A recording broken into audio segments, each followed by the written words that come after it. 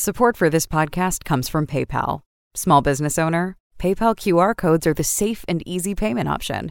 It's all the security PayPal is known for online, in person. Cash only? QR codes allow you to accept credit or debit with everyday low fees. No additional hardware or software needed. Use the app to generate your unique QR code. Customers scan your code with their PayPal app to pay you. Learn more at paypal.com/us/getqrcode. Welcome to the Hidden Entrepreneur Show. My name is Josh Carey. You want in on a little secret? I was in hiding for 40 years. Yeah, I was hiding every part of myself in every situation. And I can tell you one thing, hiding sucks. I'm now on a mission to help extraordinary people like yourself rediscover the world around you, connect beautifully with others, and excel tremendously in all you set out to do. Join in. It's the Hidden Entrepreneur Show. Hey there, thanks for joining us. You're tuned right into the Hidden Entrepreneur Show. I am your host, Josh Carey. My guest today is an award-winning show host who has been helping people start, grow, and monetize their podcasts for over 20 years. Meet Dave Jackson. Dave is an icon in our industry and is best known for launching the now famous School of Podcasting in 2005. During his 15 years in the industry, he has launched over 30 podcasts himself with over 4 million downloads. Wow. So it's no surprise that in 2018, Dave was inducted into the Academy of Podcasters Hall of Fame. His experience, position, and channels allow him to help more podcasters than anyone else on the planet. What else can I say? Welcome, Dave Jackson. What is doing? Oh, thanks for having me. I'm glad to be here. I really don't know where to begin, but I'm sure we'll find a spot. Let's start with the easy softball questions. How does somebody reach 4 million downloads? You don't quit. It really is as simple as that. You don't quit. And some of them worked. I did a podcast that didn't work called the Dates from Hell Show. So don't start a podcast on a dare. And I was it was me and my now ex-wife, and we were swapping stories of just horrible people we had dated. And somebody said, this should be a podcast. And so I got the domain and I did all the stuff where I thought that I would market it on like Match.com. I was going to make a fake profile. And then when people tried to date my fake profile, would say, do you have any, bad stories about dating, blah, blah, blah. Oh, wow. Had an 800 number and a custom. I mean, we went all out, and the problem, we both had about, 3 stories. So that meant we had 6 episodes, and we would give these horrible stories about, well, we did this and this person was, oh my gosh. And then we'd go, hey, if you want to start online dating, and then we had affiliate links to Match.com and all these other places. And I was like, that's a horrible plan. Like, let's tell horror stories and then tell people, hey, that sounds horrible, right? Yeah, you can do this yourself. Go over here and sign up for a dating site. So it didn't work. We ran out of content, and we were asking people to more or less humiliate themselves in public with a horrible story. And so, as you might imagine, we got 0 feedback, 0 stories, because nobody wanted to do that. And after about 7 episodes, we went, and we're done. And so not all of them work. A lot of them are just experiments. But for the School of Podcasting and the other ones that are still around, it's just a matter of going to where your audience is, finding out what they want, give it to them, and then, lather, rinse, repeat, and just don't quit. And just realize that there are some, I did my very first podcast was for musicians. And it was, I rebranded it 3 times trying to keep it alive. But after a while, A, the music business had changed. B, I wasn't a musician anymore. And C, I was just tired of saying, don't be a weenie to the bar owner, pay attention to your audience. and keep going. And so after a while, I was like, this isn't fun anymore. So I just quit that one. And that then gave me more time to start another one. But it really does. I always say to people, when you start off, you have to have a huge amount of passion, because when you first start out, one of my experiments is I just launched a local podcast for Akron, Ohio. And the first episode, by the time I put together the website and the artwork and did the first episode and did all the investigations, and I put it out, and I got, yes, you count them, 12 downloads. And I went, wow, that was a lot of work for 12 downloads. But I've got to keep this up and start doing things like the second episode. I pulled a clip from the mayor of Akron's. He did a press conference kind of thing. And I pulled a clip from it, and I then copied him on that episode via Twitter, who then the press secretary then copied that. So it was just a matter of, going through all the motions, and eventually 12 will turn into 20 and 20 will turn into 30. And, over the years, you just kind of find out what people are looking for. And I've already had one person say, wow, this is information I couldn't get anyplace else. So it's just a matter of, not quitting. So the road to 4 million downloads certainly begins with taking action and not quitting. We often hear the other side of that, which is, well, your content better be good. What do we make of that? How important is that? And really, what does that mean? How do we define good content? Good content, the easy one is information you can't get anyplace else. My favorite examples of these is one's called Congressional Dish with Jen Briney. She actually reads the bills that go through like Congress. And you listen to this and you want to punch something because you realize just how bad our representatives are. And she is completely funded by donations. Another one, a similar show, The Podfather, Adam Curry, the guy that invented podcasting, and John C. Dvorak do No Agenda. And it's at noagendashow.com. And they also go through, dissect the media. And because they've got a really strong global audience, when you get outside of the U.S., you get a whole different spin on news. And so they kind of dissect it. And a lot of times, if you just follow the money, and it sounds kind of conspiracy theory-ist at times, but what's interesting is the longer you listen to that show, the more you find out that these conspiracy theories, because they're not like whack, like, the world is flat kind of stuff, but they're like, a lot of times they come true. So that's one. If you can give information that you can't get anyplace else. And then I reverse engineered everything I watched. Like if it was on TV, radio, whatever it is, I'm like, why did I just watch this? And it either made me laugh, cry, think, or groan. One of the two, because there are some shows I listen to just to like scream at the dashboard, right? So laugh, cry, think, or groan. And if it's not doing one of those four, you need to educate or entertain. And if you're not doing any of those, you're boring. And there are a lot of people, I'll give you an example. My best friend from forever, I've known the guy for probably 35 years. We get together and we talk like we're 17, and we talk about 80s hair metal and guitar and all the stuff we still exactly the same thing. It's a great conversation. We make each other laugh because we have 30 years of inside jokes. If I put that out as a podcast, it's boring because nobody gets the inside jokes. Some people might want to talk about guitar players, so I'm going to have a very niche audience. But it's when that person then says, well, I want to make a living doing that. I'm like, that's not really probably, do you have a product? No. Do you have an audience? No. Do you have an email list? No. So it's not that you can't make a living from this. It's just in the same way that, can I make a living as an actor? Well, you can. What about an author? Well, you can. What about a musician? Well, you can.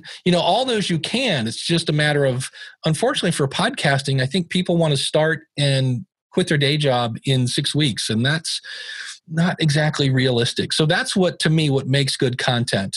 It's either going to make you laugh, cry, think, or groan, educate, or entertain. And if you can deliver information that you can't get anyplace else, and I realize sometimes that's impossible to get, that's a pretty good recipe. And a lot of people get worried because, well, I'm doing a show about blah, blah, blah, and there are already 2 other shows, to which I go, tonight, the president or some prime minister or some politician is going to say something. And I'm pretty sure there's going to be at least 4 networks that talk about whatever that person said. And they all have their own personalities. They all have their own viewpoints. And that's why people, watch them. Every year there's, diet books that come out, and every year. So, just because other people are doing it doesn't mean you shouldn't.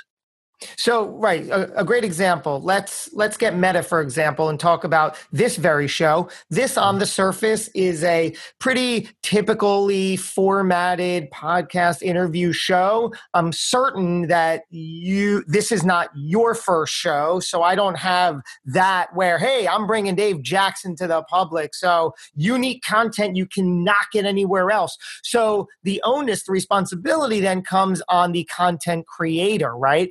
How can I bring a guest, in this case you, to the show and make it as unique of an experience for you and then therefore for the audience? That's the goal, right? That's what we're going for. And it's also about, I think the way we accomplish that, and I'd love to hear all of your thoughts on this, the way we accomplish that, I think from my point of view, is to get super clear on who I am in this format, what I represent, why I represent it, and then through practice and repetition and rehearsing and training and all of that good stuff, bring it to this very episode.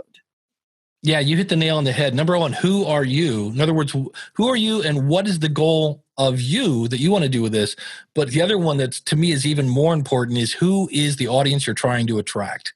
Because you have to figure out what will hold their attention. So you've got that kind of on the left side. Then you have your goal on the right-hand side. The hard part, because I always say starting a podcast is not hard. I mean, I could literally fart into my phone and it would be on iTunes next week. It's really not hard to start a podcast.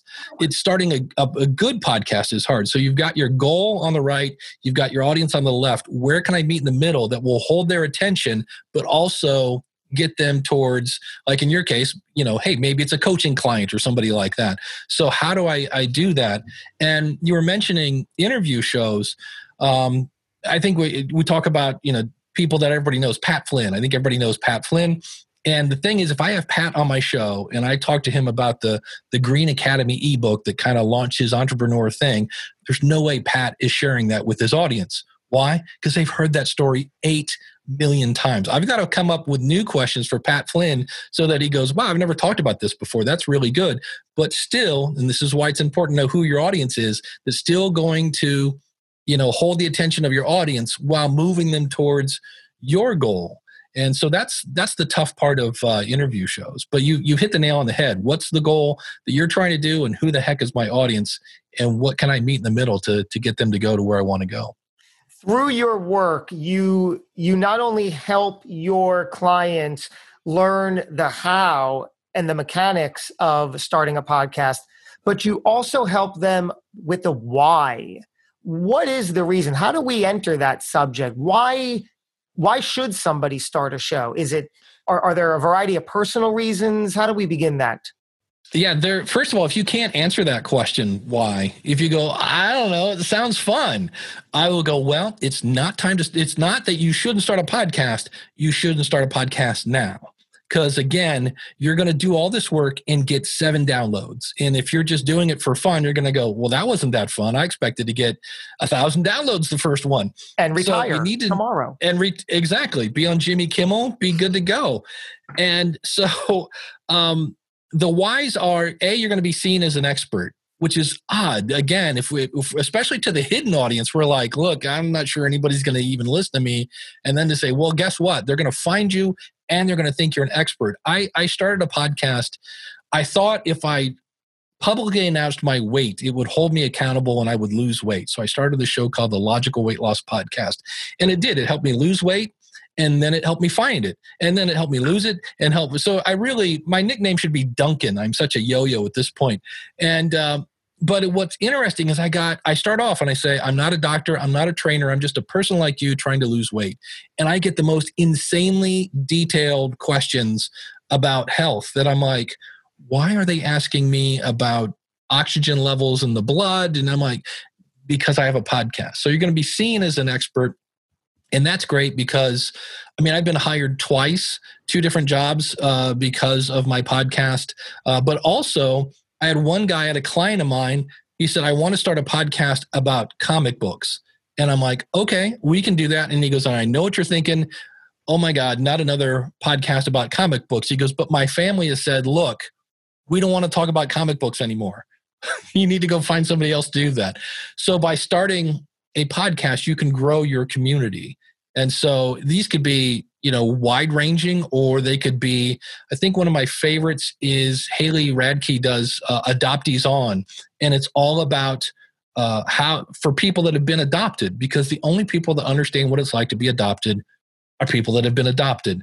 There's a show called Living with Herpes, which the only people that know what it's like, we have cancer, and they don't have to all be, diseases or whatever. But, my favorite, the chameleon breeder. It's a guy that breeds chameleons and he sells cages. So that's how he makes money with his podcast.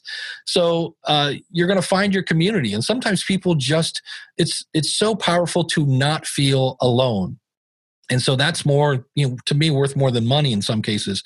So you're going to be seen as an expert. You're going to find your community. In some cases, you will start a conversation with your potential customer. My buddy Daniel J. Lewis does the Audacity to Podcast, and he started a show, and it's supposed to be like the courage, the Audacity to Podcast. But lucky Daniel, Audacity is also like a really, really popular free software. So he attracted a bunch of people wanting to learn about a free software. Well, Daniel at the time was a web designer, and he was not charging free for his web design. And so consequently, his audience didn't fit his product. So then he looked at his audience and said, but what do they need? Oh, well, they really like reviews. They really they want to know how to rank higher in iTunes and Apple and things like that. So he created products for those particular things that they wanted. So he found an audience. They didn't want his product, but he just kind of was like, well, what do they need? And then he made the product to fit his audience. So sometimes starting a podcast, you get your community again around you, and you can find out what they want. I have another podcast called the Podcast Review Show. Where did that come from? Is after a while, enough people started asking me like, hey, can you listen to my podcast and give me some feedback? And at first I did it for free, and then it was like taking 3 and 4 hours, and I was like, okay, that's not going to work. And so I turned it into a product, and people do that. So again, I dove into my audience and find out what they wanted and gave it to them. So that's a really big thing that can happen from starting a podcast. The other thing is you can get speaking gigs. Again, you just kind of see yourself as an expert, and others do as well. You can get free stuff in some ways if you know how to ask the right questions. The key to that is don't ask the salespeople, because they will try to sell you a product. But if you contact the marketing department, whose job is to get the word out, they might give you free stuff. So there are all sorts of different whys in terms of starting your podcast. You just have to know them for yourself. That's absolute right. Step one. You really have to sit with that, put in the work, and write it down and get clear on that. You mentioned finding your hidden audience. And man, that's something that I've realized early on in this journey that, like you said, sometimes for a long time, it could feel like you're talking to nobody. But like you said, just don't quit, keep doing it. Improve on what you can, reassess what you're doing, rework what's working as far as you know it, educate, learn, train, and rinse and repeat. So the hidden audience I love, because every so often you will be blessed with an email or a message from somebody coming out of the woodwork who you've never seen before that says, a form of, you're changing my life. I just heard your recent episode. I've been following you for years. And it really just puts everything into perspective. And you're like, wow, where there's smoke, there's fire. So if I'm making this kind of impact on this one person who just came out of the woodwork into my awareness, I never knew of them before. You are making a difference by just doing it, and you may not know it. Oh, absolutely. I on my weight loss show, I did an episode, and I said, sometimes our problems seem so big. So let's say you have to lose over 100 pounds, and you're thinking, I'm never going to lose 100 pounds. I said, let's break that down. Let's break it down to 10 pounds. Could you lose 10 pounds? I said, you know what? Let's forget about 10 pounds. Let's just break it down to, can we make the next meal a good one? Just break it into bite-sized things, and who knows, if you can lose 10 pounds, and just ask yourself, can I do that 9 more times? And so months go by, right? And it's me down by the water heater in the basement. And all of a sudden I get this email, hey, Dave, I did it. And I'm like, congratulations. What'd you do? And she said, I lost 10 pounds 10 times. I lost 100 pounds. And I was like, you've got to be kidding me. And that's when I actually stepped back. I was like, whoa, this microphone thing is like, people are listening to this. I had a guy once that bought a piece of equipment, and I said, oh, that's great. You know, he was kind of like, how do I plug this in? And I'm used to having, and then he told me what he had. And I went, ooh, why did you buy the new toy? Your old toy was perfectly fine for what you're doing. And he said, oh, you said it was cool. And I went, oh, and we're talking a lot of money. And I was like, so now if I ever do any kind of product review, I will say, if you don't have this and this, you know, if you have these are fine. You know, it's not really much of an upgrade. So there are times when the microphone, you're like, oh, that's right, people are listening. It's just kind of fun. When I introduced you into the show, and it's probably a common intro for you. You even commented on it before we went onto the recorder here, but when we were live on Facebook, I said, everybody knows Dave. And you said, oh, you know, I always feel a certain way when people say that. Talk to me about that. I don't know, I wouldn't call it a struggle per se, but just that feeling of when people are like, Dave, I mean, because you've been at this for so much time, which I want to dissect in a minute, but I just want your overall emotion around that. What does that feel like? Is there an insecurity? What is all that about when they're like, oh, you're the man, it's you? Well, it's funny because I can identify why I still feel that way. And you would think, oh, I figured it out. It has to do with this thing in my childhood. It really doesn't make it go away. Some of us call it imposter syndrome, things like that. But I grew up poor. My dad, when I was about 5, he was working with computers when they took up a room and was having a hard time getting a new job. And my next door neighbor got him into trucking temporarily.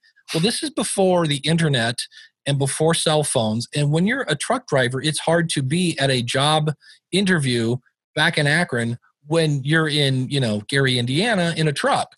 So his temporary trucking job lasted like 25 years. So my dad wasn't a bad guy. He just wasn't around. He was basically gone Monday through Thursday. And that then created this weird thing where you feel like you're on the outside. Like everybody else has a dad, I don't. And everybody else has money for this and we don't, and blah, blah, blah. So you create this whole weird thing in your head that kind of like, I don't know how I got picked to always get the short straw. But on the other hand, I didn't realize this till recently. I've never felt myself as kind of an entrepreneur, but I had a lemonade stand. When I was in junior high, this is before you had, gum machines and pop machines in schools.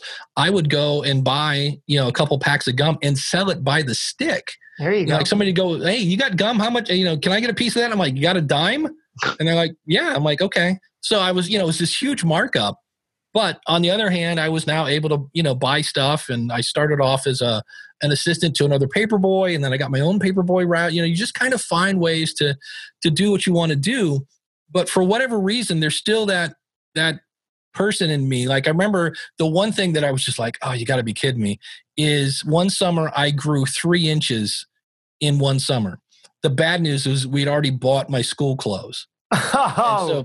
So this is, I think 7th grade, if I remember right. So my mom says, that's all right, I'll fix it. And she goes, I'm going to sew more fabric on the bottom. And I'm like, okay. She put different colored fabric. So picture like blue jeans with like a darker blue at the bottom. Like, it was just this, and I was just like, yeah, we can't afford more. Yeah, we can't afford more clothes. If, in case you didn't notice, everybody's like, what's up with your clothes?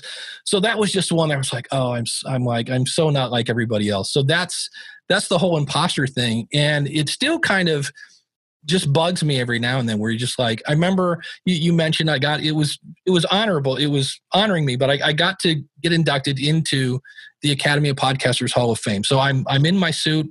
I've practiced my speech 8 gazillion times. And I walked upstairs, and it was this huge event. And I'm looking for my friends, my podcast peeps, wherever they're at, because there are radio people. This is a podcast movement. So there are radio people, there's industry people. And I remember I came up the stairs, and normally I can look in a room and find somebody I know. And I looked up and I didn't recognize a person. And if you could kind of just like a turtle crawl back into your shell, I was just like, I don't know anybody. Oh, and so it's my wife used to laugh if I ever went to like a Christmas party with her, because normally you can't shut me up if I know you or if we're talking podcasting. But we'd go to her, she was a nurse. We'd go to this whole, whatever big Christmas party, and she'd look over and she goes, oh no. And I'm like, what? And she goes, I brought Shy Dave to the party. She goes, can you not be Shy Dave? She goes, it's fun. These people are fine. You'll see. Oh. But I'm still kind of shy. When I was 16, my first kind of real job as a grocery bagger, I got fired because I was so shy I wouldn't talk to the customers.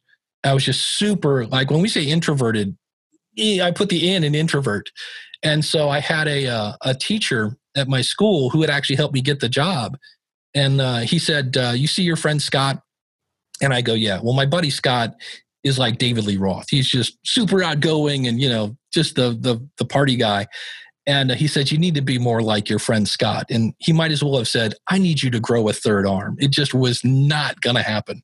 And then he said, here's what I want you to do. And I'm like, okay. He goes, I want you to act the way you want to be. And someday you will be the way you act, which we now affectionately refer to as fake it till you make it. That's right. And so I just started pretending I was outgoing. And then I remember I took a speech class and found out that you could use humor to make people laugh. And that's when I was like, oh, well, this is kind of fun now.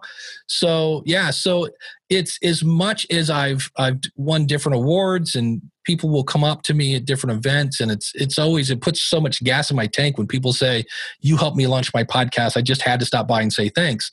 And I'll be like, great. And I'll go to keep talking. And they're like, no, I don't. And off they go. So, and as much as that happens, I still have that little voice in my head that still says, yeah, well, why would anybody listen to you? Or that little itty bitty voice in my head. So I still occasionally have to go, all right, shut up. We're just going to pretend I'm outgoing here. I've crossed paths with you I've been in the industry for about 2 years now and really dove deep into it. So I've crossed paths with you in person a handful of times at the different events. And I could attest, you are away from the mic, you're not particularly outgoing. You're just almost there blending in with everybody else. And I, at times, am the same way, coming from the acting and film world, very similar things where I always say I take all of my training from that industry to here. But it is also, actors are known as the most insecure people in the world. Yeah. So it sounds like you're admitting a very similar thing, that give the mic, I can open up. So with that, talk to me about the confidence building of it, because what I've found is that I started my podcast a couple of years ago and really was quite surprised. I had a feeling what it might do for my business if I play it right and look for the opportunities.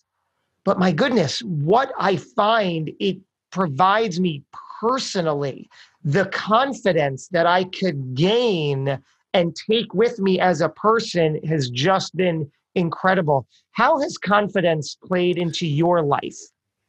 I think there are two things. Like, what builds confidence, and this sounds weird, is failure. And as much as failure should strip me out of my confidence and say, well, you're a failure, what are you doing? You're an idiot. It was the opposite. When I would do something wrong and then I would go, oh, but yet I'm still here. Like, oh, okay. So now I know not to do that. I know not to do this. So all of a sudden I'm doing more things right because I've learned what not to do. And then I think just some of it was just people coming up and saying, hey, that really, really helped. And so it's kind of like a recipe, right? You read the recipe and you go, I think if you do this, this, and this, and this will be pretty good. And Kevin Hart has a great book, and he says, everybody thinks they're funny in the basement, but you don't know until you get on the stage. And so recipes are the same way. They look really good, but you don't know until you make them.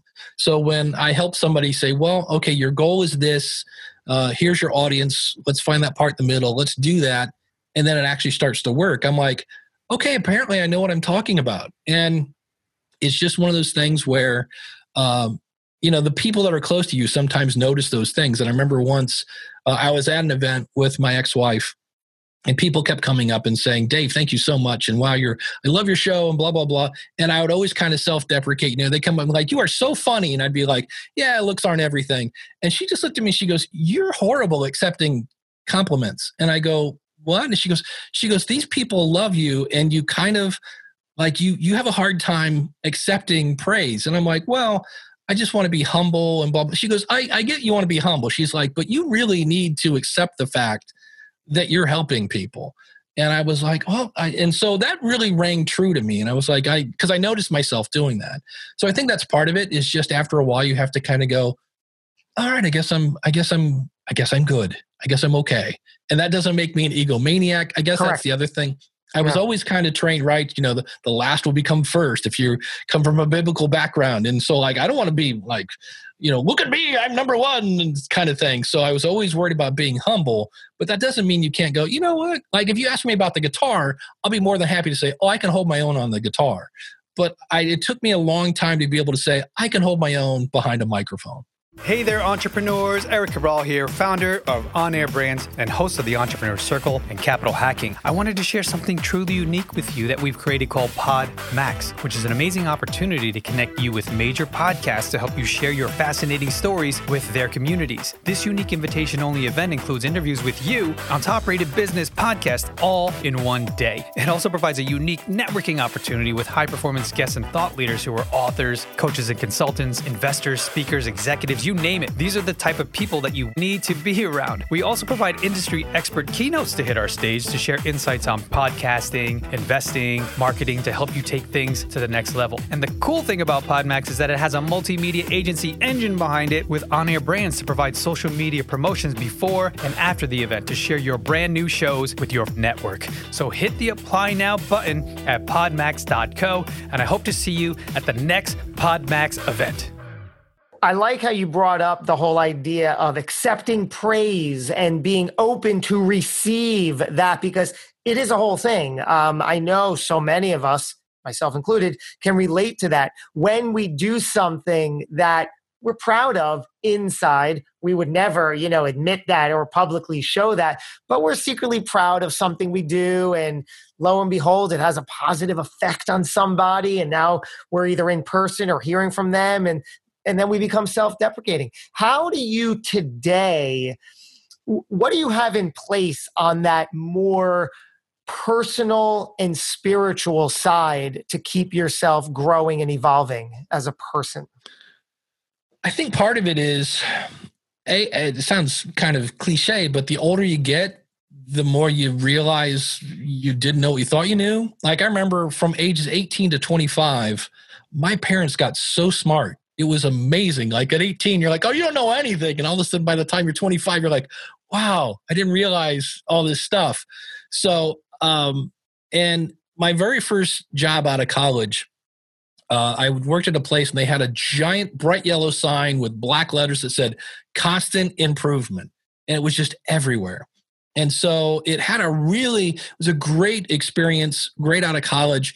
And so that was kind of just stuck in me, constant improvement. So I've always, my original job was a copier technician, but because I had worked my way out of this shy person and now you kind of couldn't shut me up, that they made a position for me and they said, hey, we want you to go in and train people how to run copiers, but more importantly, how not to run copiers. And that's how I got into training. And then that led to computer trainings and Microsoft Office and blah, blah, blah.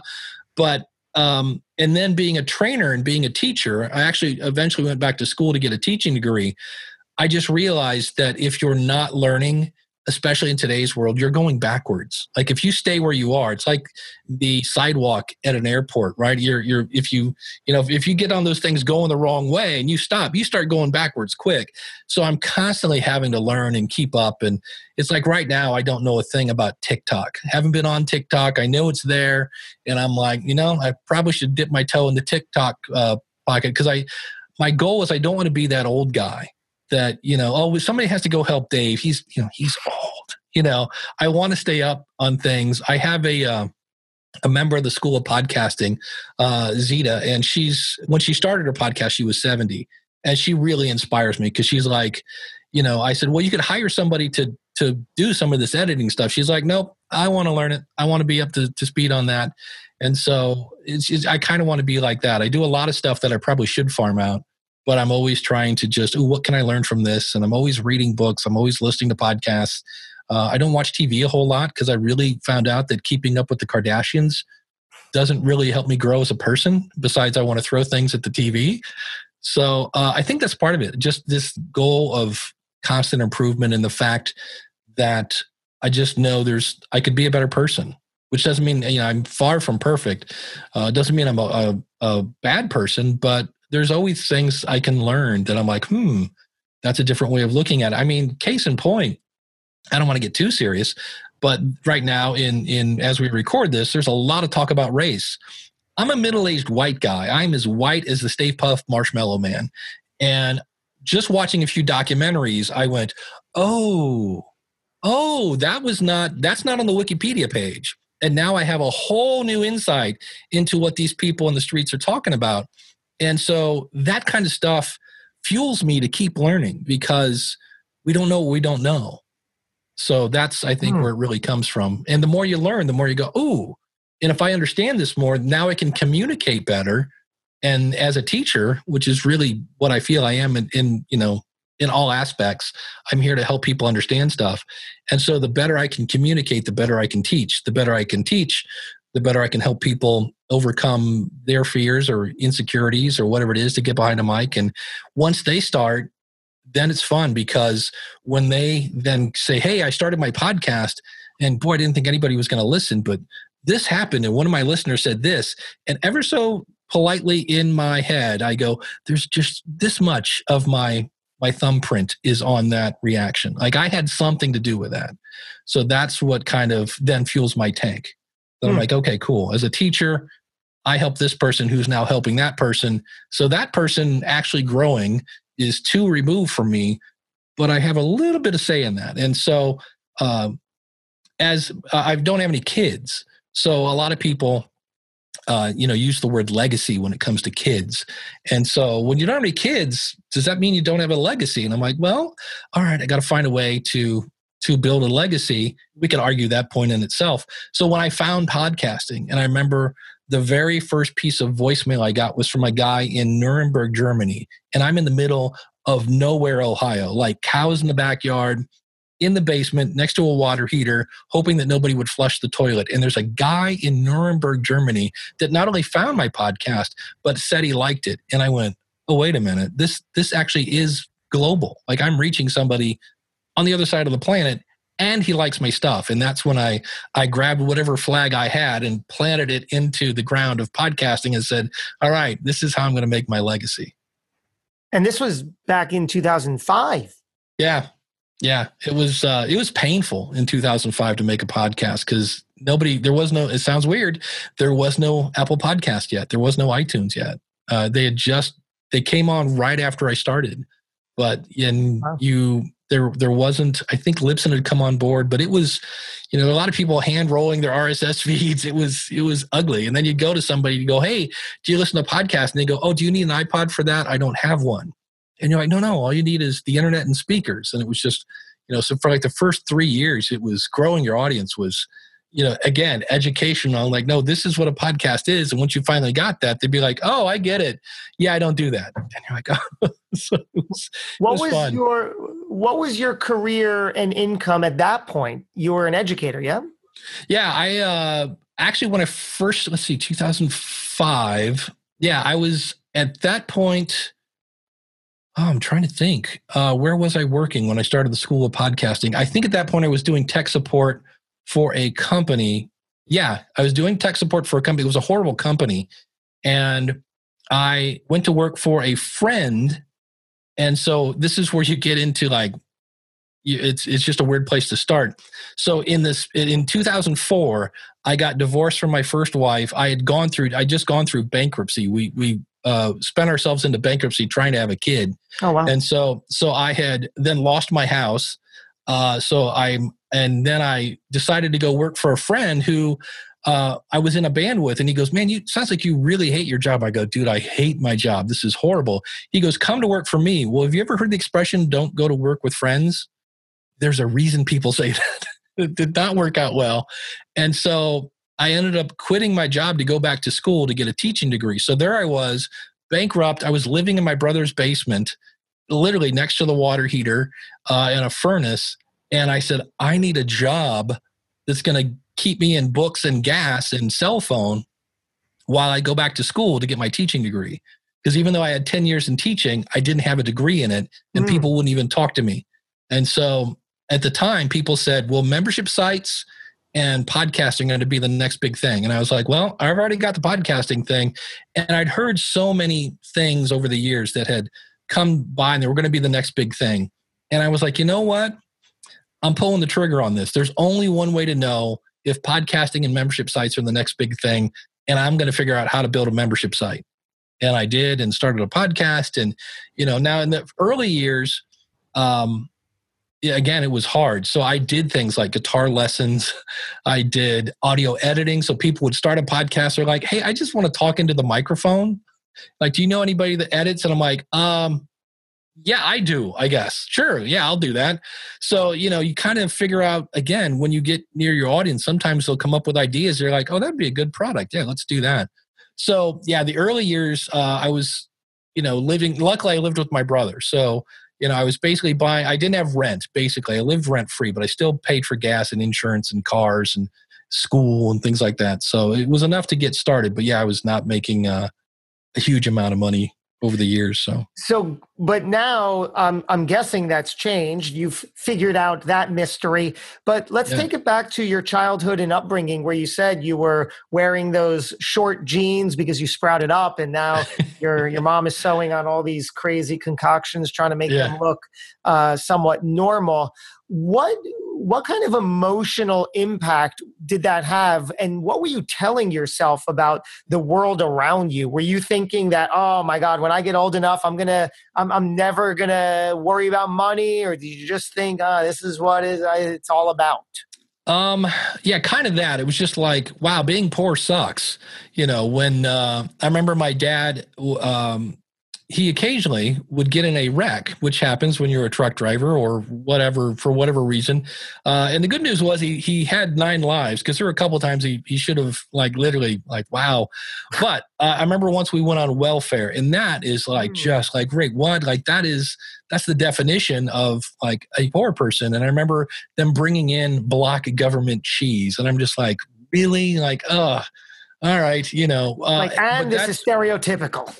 Yeah, it is. And I was just like, all right. And that's when I just started okay, I've got to go find something to help the family. So that's when I started being a paper boy and, anything I could do to make money. And the other thing it does is for me, I am constantly I budget all the time. I'm always worried. I haven't got used to that. Not that I'm making a gazillion dollars now, but I can sign up for, let's say I'm going to do a new test show, and I'm like, okay, well, the hosting is $20. In the old days, I'd be like, all right, $20. Can we? Well, now I'm like, okay, I got $20. Let's just do that. So it's nice to kind of just go, yeah, we got $20. We're good. Go ahead and do that. Because I remember when I was getting ready to go through bankruptcy with my first wife, and we had spent ourselves, we had started charging. Never do this. When you run out of money in your savings account and you're trying to do fertility treatment, which is not cheap, do not charge fertility treatments on credit cards. And I knew it was a bad idea. But when your wife is crying and wants a kid, and so do you do what you can. But now our credit card bills were so high, it was like you're just you're juggling your bills and not paying this one this week so you can pay that.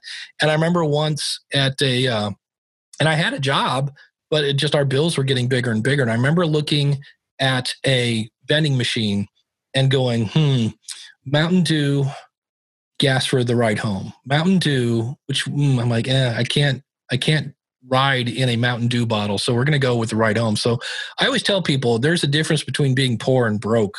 And there have been times when I've been broke. So I think that also will affect you when it comes to pricing. Because when I first started the School of Podcasting, you do the whole thing where you're like, if I could get 100 people to give me $5, I'd have $500 a month. Well, it's like, you can't live on $500 a month, number one. And number two, I did that. When I first opened the School of Podcasting, it was $5.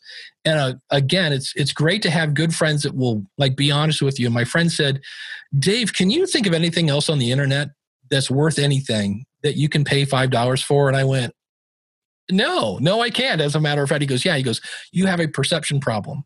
And so I just started, then I went to $10 and he goes, Dave, that's not really what I was talking about. So I went up to 20.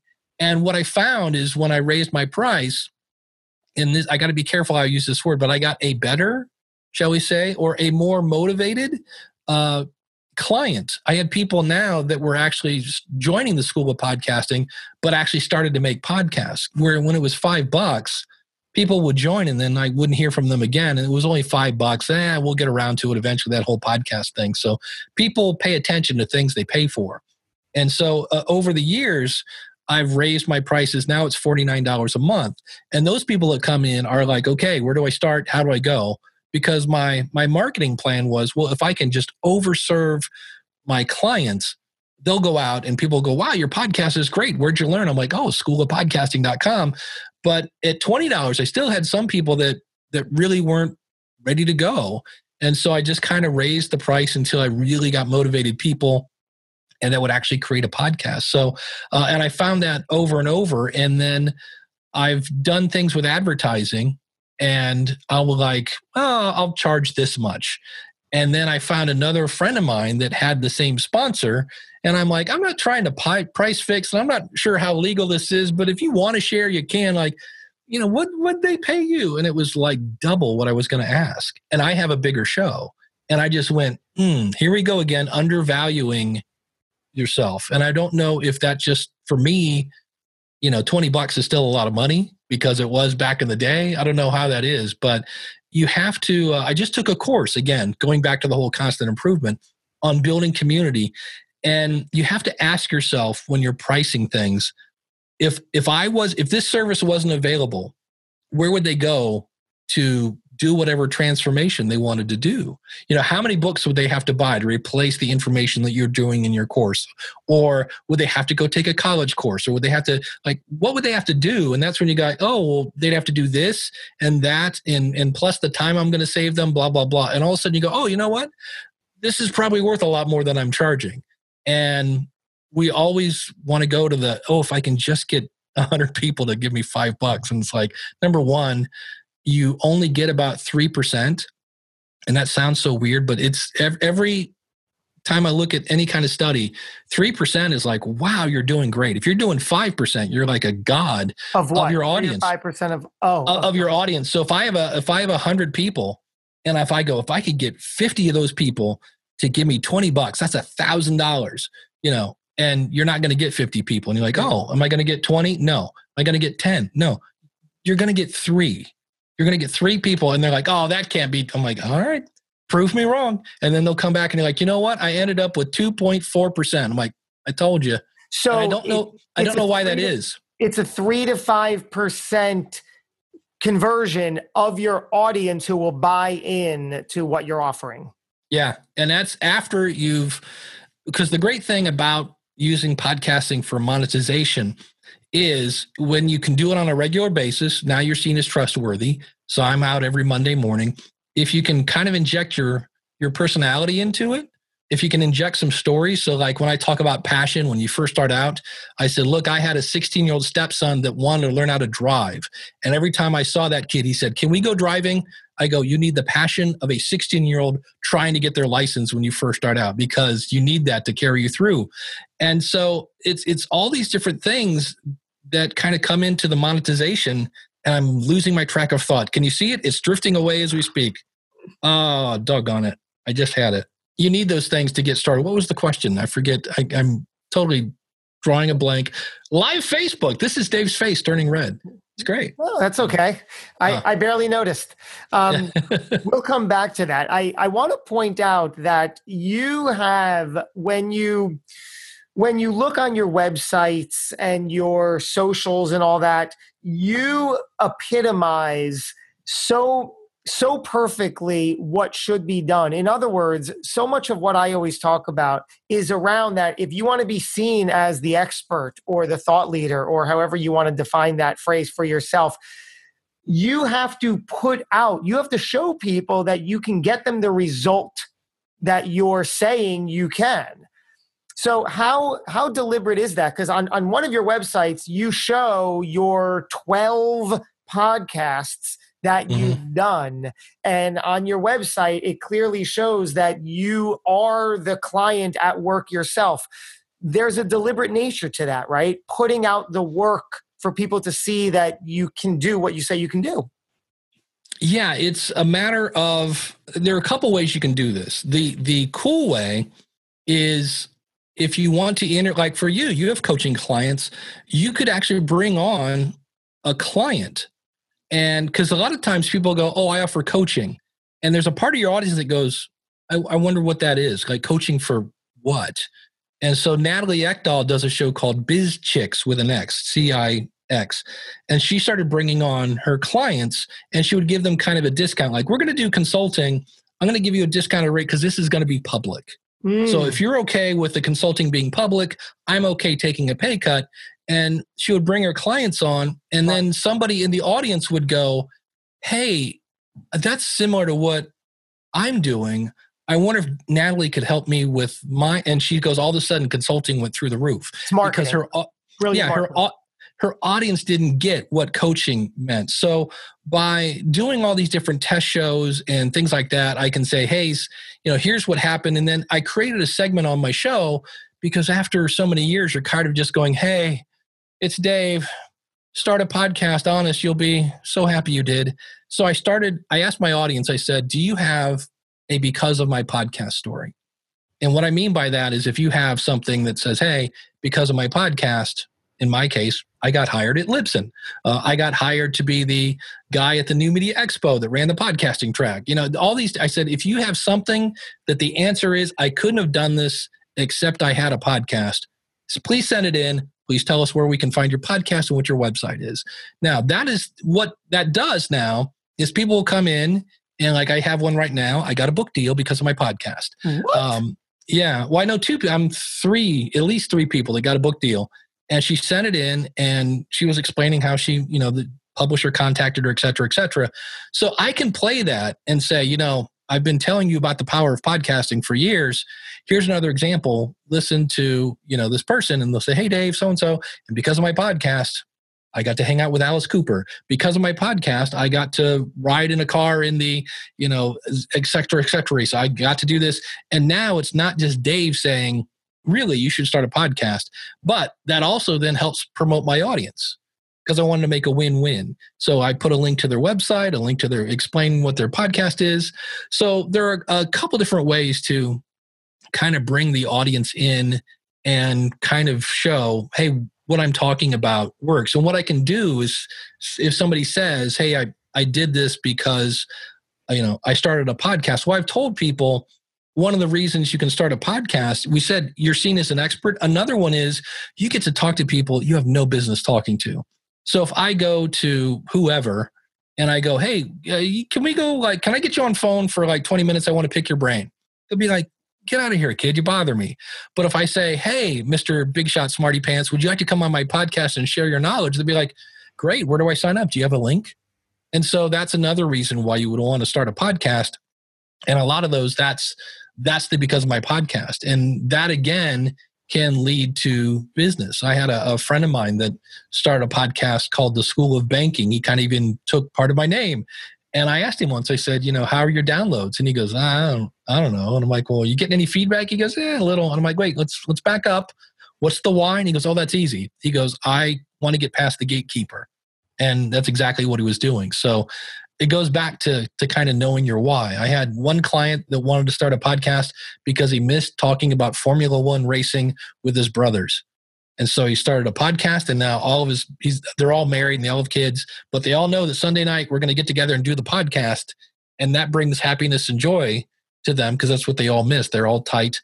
And so podcasting is not always about making money. And in their case, they're ecstatic because it's like the good old days where they would sit around and talk about Formula One racing. So yeah. And on the personal note, I started mine not thinking I would make direct money from the podcast, but because of my podcast, just saying, I don't know where this is going to lead, but I'm pretty aware that it'll create some form of opportunity that I will keep my eyes out for and grab and work towards and pull in and develop along the way. And my goodness, 2 plus years later, it's been phenomenal. It's been every bit of that.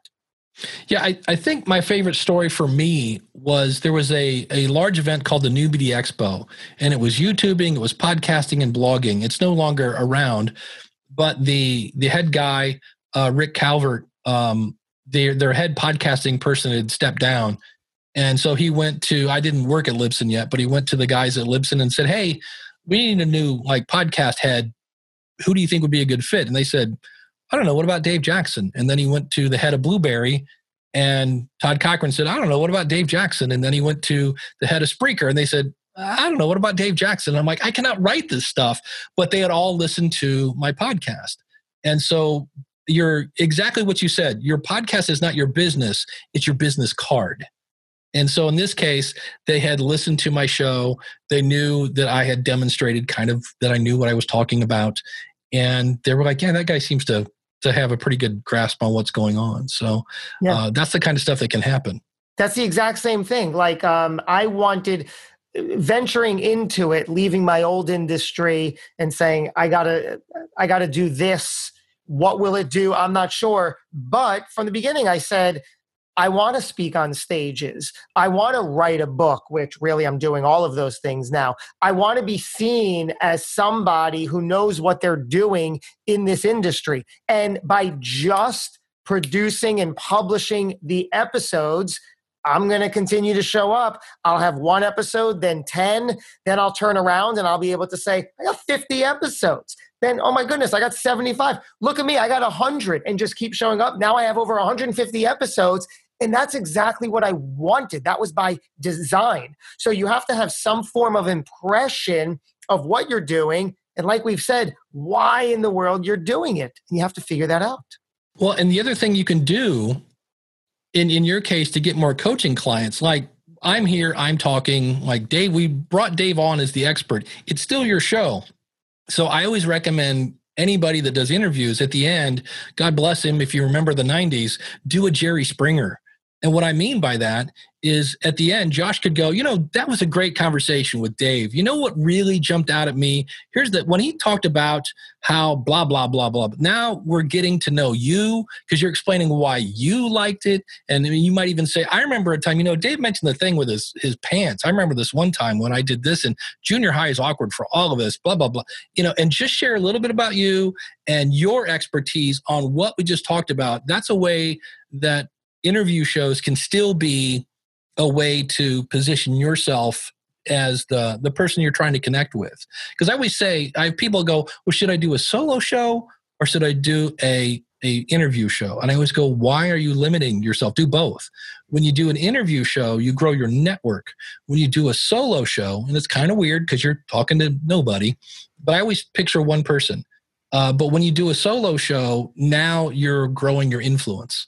Because you're talking to that one person and wait today, I want to tell you about this thing I discovered. It's great. You're going to love it. And I don't do the, hey, you guys, and hey, everybody. I talk to one person when I'm doing a solo show, and it grows your influence. So that's, don't limit yourself by just interviews or just solo shows. And I've met people like, I love you, Dave. I can't do the solo show. I can't talk to the wall. I'm like, get a picture, of take a picture at an event when you meet somebody, and go that route. So that's another thing you can do if you're stuck on which one I should do, or should I do both? Well, my goodness, I feel like we could really go on and on and on. So many other avenues I want to get to. Maybe we'll have you on for a part 2. There's just so much good here. We can talk and talk. Thanks, sir. I will leave you with this final question. Okay. Dave Jackson, how would you like to be remembered? See, I knew this was coming. I started thinking about this today, and I was like, how would I like to be remembered? I think I want people to, it goes back to the whole people, what's the saying about some people remember what you say, other people remember how you made them feel. Yeah.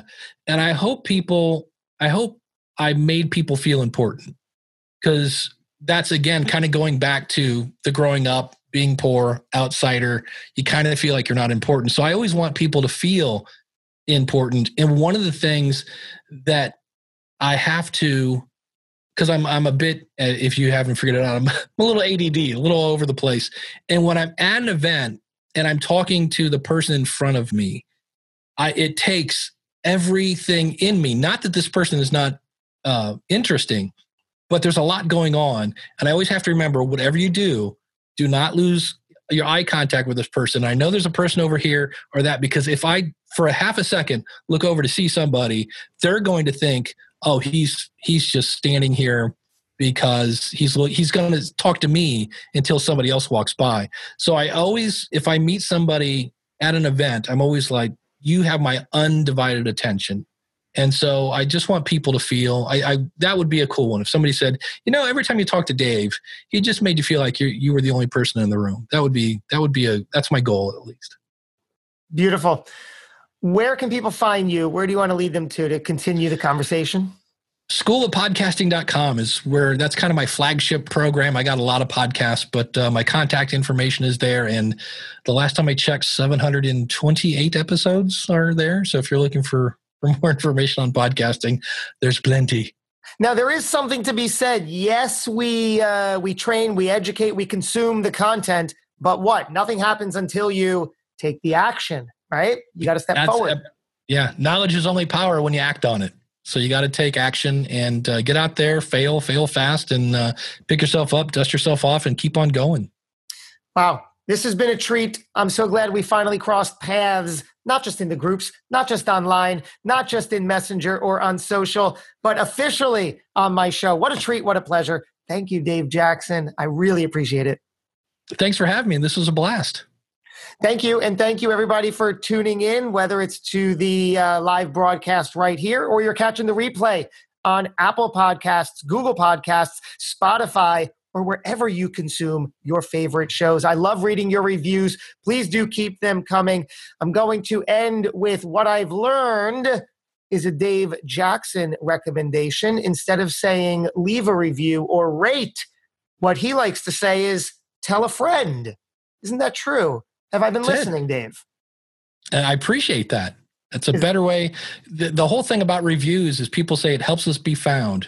That is not accurate. It's social proof, but it doesn't actually help you be found. So instead, if you enjoyed this, tell a friend. There's a share button right there in your app. Just click that and send it off. For the past couple of weeks, whenever I most recently heard you say that, I'm like, well, if Dave's doing it, really, right? We find people we can learn from, we can emulate, we can copy. One of my old acting teachers once said, it's okay to steal as long as you steal from the best. Nice. So go forward with that to make it work. Thanks for tuning in, everybody. We're going to do it again before too long. Until we do, go get them. Thanks for listening to The Hidden Entrepreneur Show. Make sure to subscribe through iTunes or Google Play so you can get notified every time we publish a new episode. And we'd love to hear your thoughts with an honest review on iTunes. Finally, follow us on your favorite social media platforms to keep the conversation going with Josh Carey and today's guest. Until next time. This podcast is a part of the C-Suite Radio Network. For more top business podcasts, visit c-suiteradio.com.